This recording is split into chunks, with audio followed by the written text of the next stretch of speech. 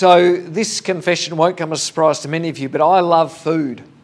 Really love food. I love growing food. I'm not very good at that though, but I really do love the idea of sort of growing my own food. We have some fruit trees there going all right. I have a veggie garden in the back, but it looks a lot more like Afghanistan than a veggie garden. But anyway, I love the idea of growing food. I love the idea of cooking food, and I'm better at that than I am at growing food. I'm pretty good at that, and I like to cook kind of whenever I can. I really love the idea of eating food, and I'm really good at that. I might be pretty good at cooking food. I'm really good at eating food. In fact, probably too good at eating food. My family will tell you that is, an area of growth for me, shall we say. But I just love food. There are two kinds of people when it comes to food, aren't there? There are people who eat because they have to, and there are people who eat because they want to. I'm definitely in the want to basket, right? There are people who go to a restaurant and they look for something they know. I like this, and I'm the kind of person who goes to a restaurant and looks for something I've never eaten before. That looks weird. That looks different. Let's try that. Let's see what that's like. But of course, the reality is, the kind of sad reality is that not everyone in the world gets a choice when it comes to food. And as crazy as it is to say, in our 21st century Western world, with all of the technology and everything around us, the reality is that hunger and famine are still very, very real in our world today. In fact, I was looking up during the week for the latest numbers, and World Vision tell us that today, like right as we sit here this morning, 821 million people across the world don't have enough food to survive on. It's just, I can't even get my head around that number. There's 26.5 or so million people in the whole of Australia, right? And there's 821 million people across the planet that don't have enough food to live on. But I want to suggest to you this morning that that's not the worst news.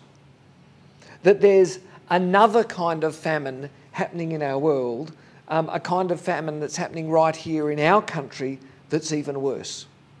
I mean, did you know that it's possible to have all the food you could want, all the water that you want, and still be starving and still be dying of thirst? There's a kind of famine that has nothing to do with food, and it's a kind of famine that's happening right here in our country. Thousands and thousands of people are starving, and they don't even know it. Like most of you, or many of you in this church, I read the Bible and journal regularly. It's a daily thing for me. And like lots of you, I use a reading plan for that. One of these online plans that sort of tracks me through through a book or a Bible. And in my case, I use a reading plan that takes me through the whole Bible in a year. And that's kind of cool because it means that over the course of a year, I get to read everything in the Bible. I get to read all of those parts of the Bible that you never usually read, all of those books that you can't find and all of those obscure little things. At least once in a year, I get to read those and I get to meditate on those things and think about those things. And that's how I bumped into a guy named Amos. Now, you might never have heard of Amos. There's a book by his name in the Old Testament. It's a tiny little book, sort of hidden in the Old Testament, that many of us have probably never read. So let me give you a bit of an introduction to Amos. Amos lived about 750 to 700 years before Jesus, before the life of Jesus. He lived in a small town, a little country, a village basically, about 10 to 15 kilometres out of the heart of Jerusalem, a little town called Tekoa, that you've never heard of. I don't even know if it exists anymore, but a tiny little town that was a dot on the map. That was it. And he lived a really ordinary life. He was a farmer. There was nothing fancy about Amos. He didn't come from a wealthy family. He didn't come from privileged stock. There was nothing about his upbringing that made Amos noteworthy in any way. But as a young man, God appeared to Amos We're not really sure how that happened. It's a bit vague in his letter about exactly how it happened. But somehow in his life, God appeared to Amos and said, I'm choosing you to speak on my behalf to the nation.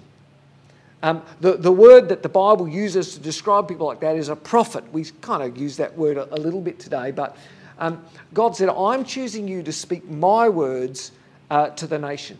And that's how Amos came to write on God's behalf, and that's how we came to get the writings that are in our Bible under the name of Amos.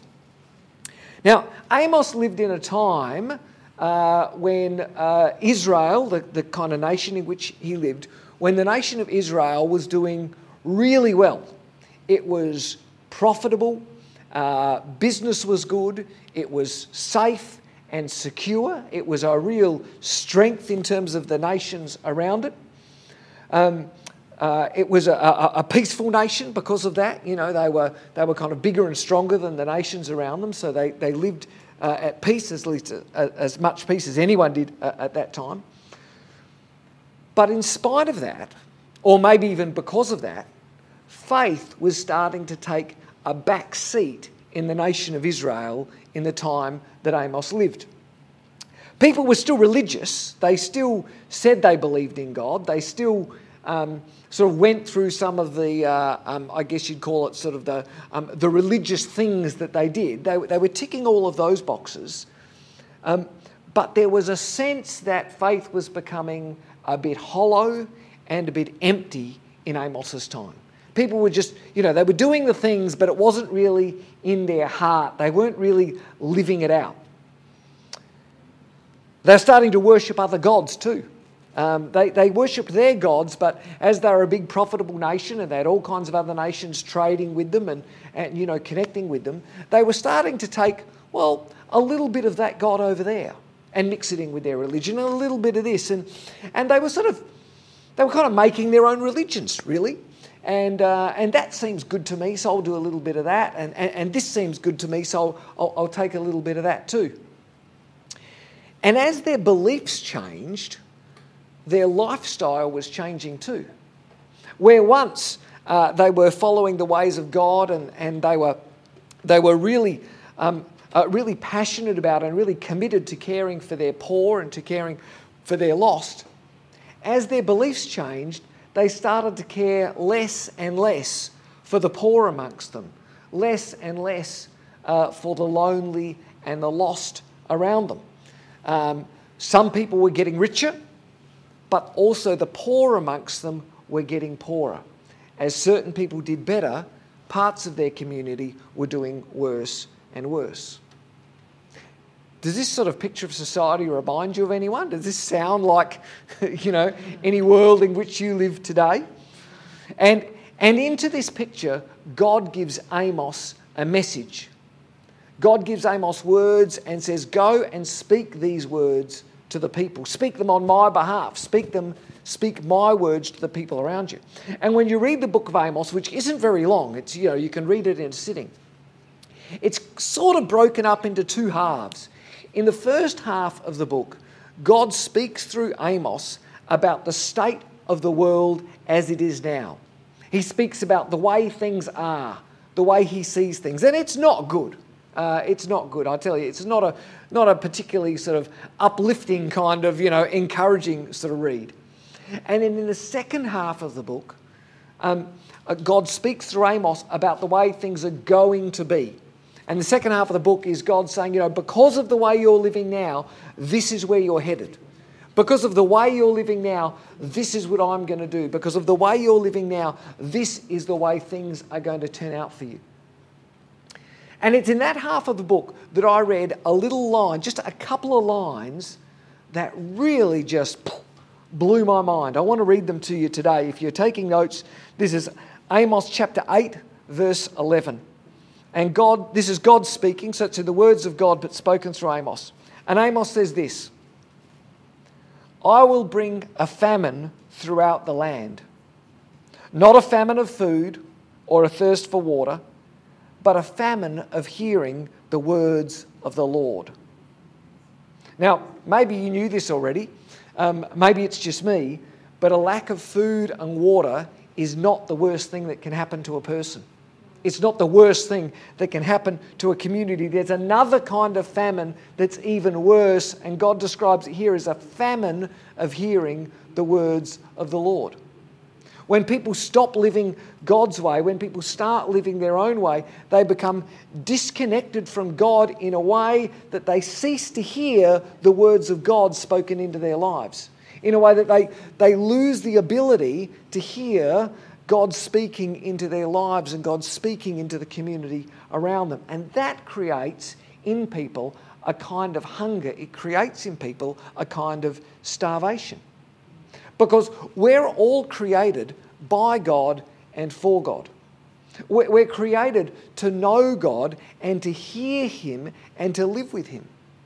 When we read the first couple of chapters of the Bible, which we talk about a lot in this church, Genesis 1 and Genesis 2, literally the first two chapters of the Bible, they give us this perfect picture of the way the world is to be. And if you read those chapters, there's all these little phrases, all these little words in here that point to this beautiful connection that people have with God. It says that they talked with God, that they walked with God, that there was this sort of daily connection where people listened to and heard God speaking and lived in connection and in community with God.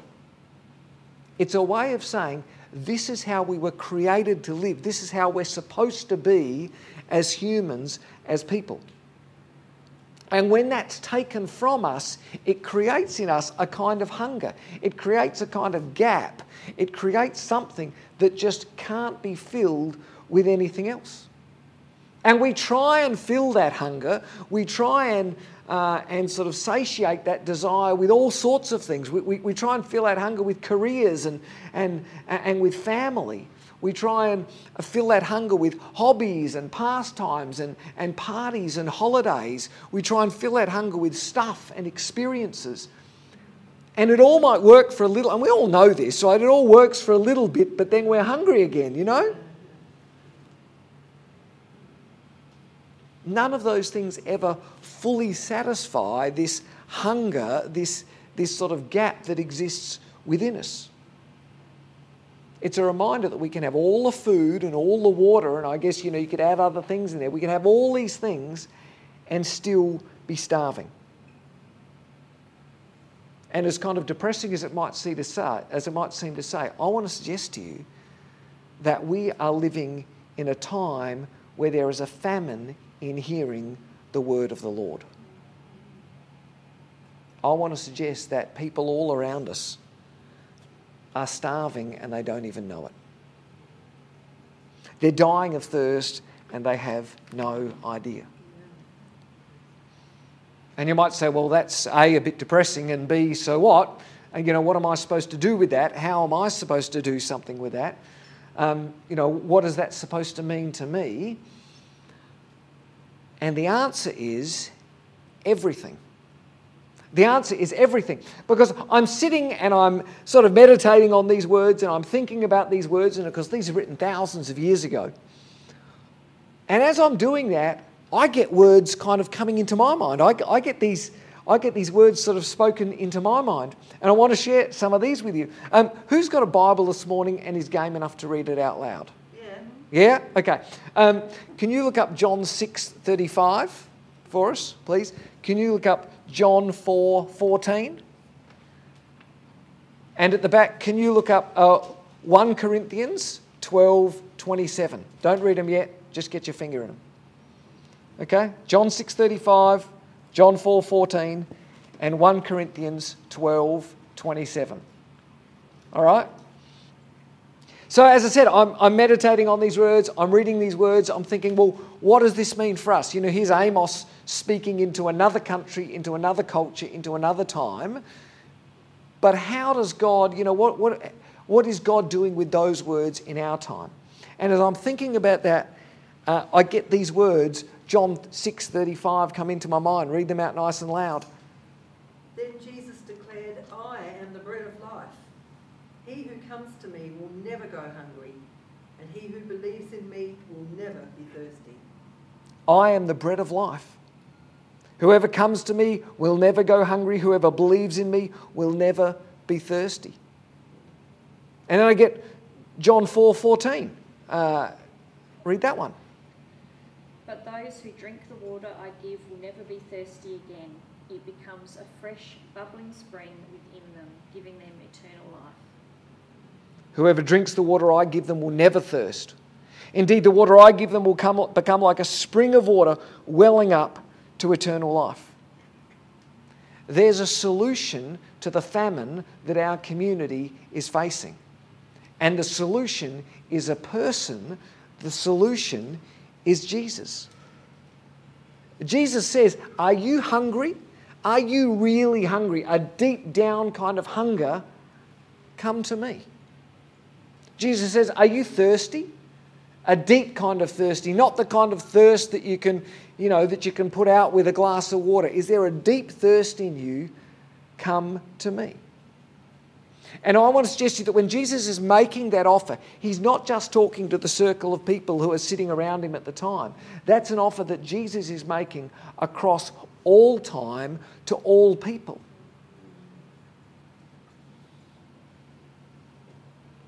But of course you might say, well, but Jesus isn't here today. So how's he making that offer today? And that's when I get this verse, 1 Corinthians 12:27. Read that one. Now you are the body of Christ, and each one of you is a part of it. Now you are the body of Christ. Each one of you is a part of it. Followers of Jesus are the body of Christ in the world today. Followers of Jesus are the hands and the feet and the voice of Jesus in our world today. It's Jesus' way of saying, it's Paul's way, who wrote those words, of reminding us that Jesus is still making that offer. He's still speaking those words into our world today, but his intention is that he speaks those words through us, through his followers, through his church. We are the ones now, if you're a follower of Jesus, you are. If I'm a follower of Jesus, I am. We are the ones who have the bread of life to feed a hungry nation. We are the ones who have the living water to quench the thirst of people who are dying of spiritual thirst. Jesus living in us. That's what it means to be Christian. So, quick quiz. We're meeting today in the postcode of 5159. If you're online and watching us, we are meeting in 5159 in Adelaide, Australia. So, quick quiz. How many people live, according to the government, the official census that is done once every 3 or 4 years, how many people live in the postcode of 5159? Shout out an answer. How many people? There's a prize. 18,000. 18,000, higher than 18,000. 50,000, lower than 50,000. This is like a game show. I love this. 32,000. Look, it is, you can have a winning chocolate for that. It is, listen. At the last census, 32,000. Did you know that answer? 32,000. I thought, you might work for the ABS or something. The last census, 32,934 people live in the postcode. That's just in 5159. It's huge. It's huge. But when they do the census, they ask people a whole bunch of other questions. And one of the questions they ask people is, do you have a religious affiliation, is the word they use. Are you connected to a religious community or church somewhere? Now, before I'm going to ask you, how many people do you think say they have no religious affiliation? Now, before you shout out a number, I want to tell you, when they do this, it's common knowledge that people hugely overestimate their religious connection, right? In other words, when they do this, there's a whole lot of people who, and I don't say this with any sense of judgment, but people who themselves would say, I never go to church, I would barely know where my church is, I don't read the Bible, I don't do any of that stuff, but I'm a Catholic, right? But I'm Anglican, Or do I go to the Uniting Church? So for a person to say they've got no religious affiliation, for them to tick the no religion box, it's excluding all those people who say, oh, well, you know, I kind of, you know, I got my kids baptised in such and such a church, or every Christmas we go along, right? So with that in mind, how many of those 32,934 people do you think said at the last census they have no religious affiliation? Give us a number. 6,000 is way too low. You're a bit pessimistic. That's way too high. It's not 30,000. There's only 32,934 people. It's higher than 6,000. 15,000. It's lower than 15,000. 12.657. It's higher than that. Between 12.657 and 15. 14.1. It's a bit lower than that, and you've already won a prize anyway. 13.8. 13.8, a bit lower than 13.8. 13.2 is close enough. You win the prize. 13,157. Listen, which if you're not so good on the maths, that's 40%. 40% of people living in 5159 would say they have no religious connection, no religious affiliation whatsoever. Right? That's people who are saying, oh, not even I go on Christmas, not even I get my kids baptised somewhere. No religious connection whatsoever. And friends, if you're sitting here in this church today, I want to tell you, we have the bread and the water that can save those people from the starvation that they are facing. Not us, but Jesus in us. That's the purpose of the church. And I tell you, I want to be part of a church that wants to get engaged with that kind of spiritual hunger and spiritual thirst in our community. I want to be part of a church that feeds the spiritually hungry and that quenches the thirst of the spiritually thirsty. And if you're like me, if when I say that you think so do I, here's the good news. We can do that. We already have all we need, because all we need, and this sounds cliche when you say it like this, but all we need is Jesus and the good news of Jesus. We don't need to wait for anything else. We don't need more money. We don't need more resources. We don't need a bigger building. We don't need more of anything. We already have Jesus by His Holy Spirit in us, and that's all we need to be a part of feeding the spiritually hungry that live, thousands of them, thousands and thousands of people all around us. We don't need to wait for anyone or anything. We don't need to wait for the church to do something. We can do it. This is simply about telling people about the good news of Jesus. This is simply about sharing with our friends, our neighbours, our co-workers, the people we play sport with, the people we see on the weekends, about sharing with them the good news and the love of Jesus. Now, I'm not talking about being pushy. I'm not talking about standing on street corners and waving Bibles. I'm not talking about being rude or offensive in any way. I'm talking about graciously sharing the wonder of a life lived with Jesus. I'm not talking about the sort of, telling people how bad they are and how they sin and how they messed up and what they shouldn't do. That just spreads hate and division, and that's not the way of Jesus. I'm talking about sharing with people the reality that they're not alone. I'm talking about sharing with people the good news that they're not forgotten, that there is a God and He knows them and He loves them and He wants a relationship with them exactly where they are, exactly how they are. I'm talking about sharing the good news that there is a God that offers us a life of peace and joy and hope and purpose. I'm talking about living a life that is so full of love for others. I'm talking about living a life that is so consumed by giving ourselves away to others that other people couldn't help but stop and say to you, why do you live like that? Why do you give so much of your time and your money and your effort and your energy and resources to other people? Why would you do that?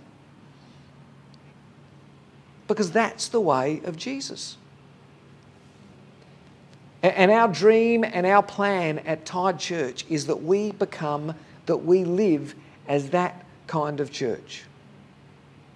And I want to unveil today the plan that we have for being that kind of church. Do you want to hear this? We have a plan. We have a really clear plan to be that kind of church, to reach our community, to reach our starving community with the good news of Jesus. Here's the plan. Are you ready? You can write this down. The plan is you. Oh, I'm serious. I'm not joking. You are the plan. We're not planning on employing staff or paying some people to go and do it so that the rest of us can sit here and go, well done, that's awesome. I'm right behind you. Don't wait for somebody else to do something. We're not planning on starting programs, so that you could just sort of sit around and wait and sign up for something when it comes along. Don't wait for something to start. Our plan at this church is to help you grow and to build your faith and to teach you about who Jesus is and what he wants from your life so that you can go and be the church in the world around you. So that you can go and be the church in your school, so that you can go and be the church in your community, so that you can go and be the church in your village, so that you can go and be the church in your workplace. That's our plan.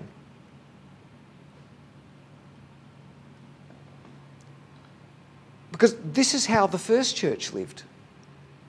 This is how the first church grew. This is how Christianity went from being something that was a handful of poor nobodies in a rural country town. This is how the first church grew to being a movement that literally overtook the Roman Empire.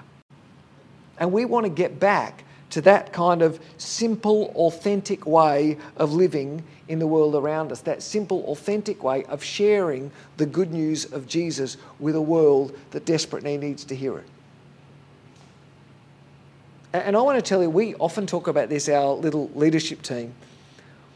We dream of the day when our gatherings, our weekend gatherings, start with people coming in and everybody is buzzing, sharing about what God's been doing in the world through them that week.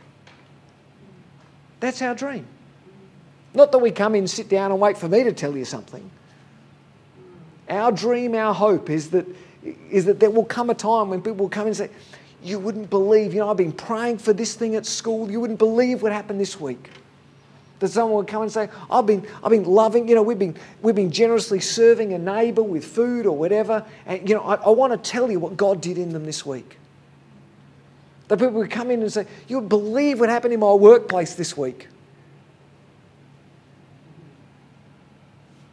So I want to say, whether you are 7 or 70, our hope, and if I can be as bold as to say, our expectation is that if you follow Jesus, if you're sitting here and you say you follow Jesus, that you will follow Jesus out of this place, out of this gathering, and into the world.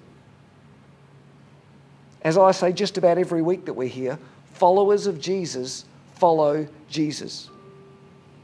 And our hope, our expectation is that you will share the life-giving bread and water that Jesus says he is with the world around you that so desperately needs to hear that. Church was never meant to be an event or a place that you come to on the weekend. It was never meant to be an experience that is cool and that builds you up to go do whatever you want to do. The church that Jesus started was a movement.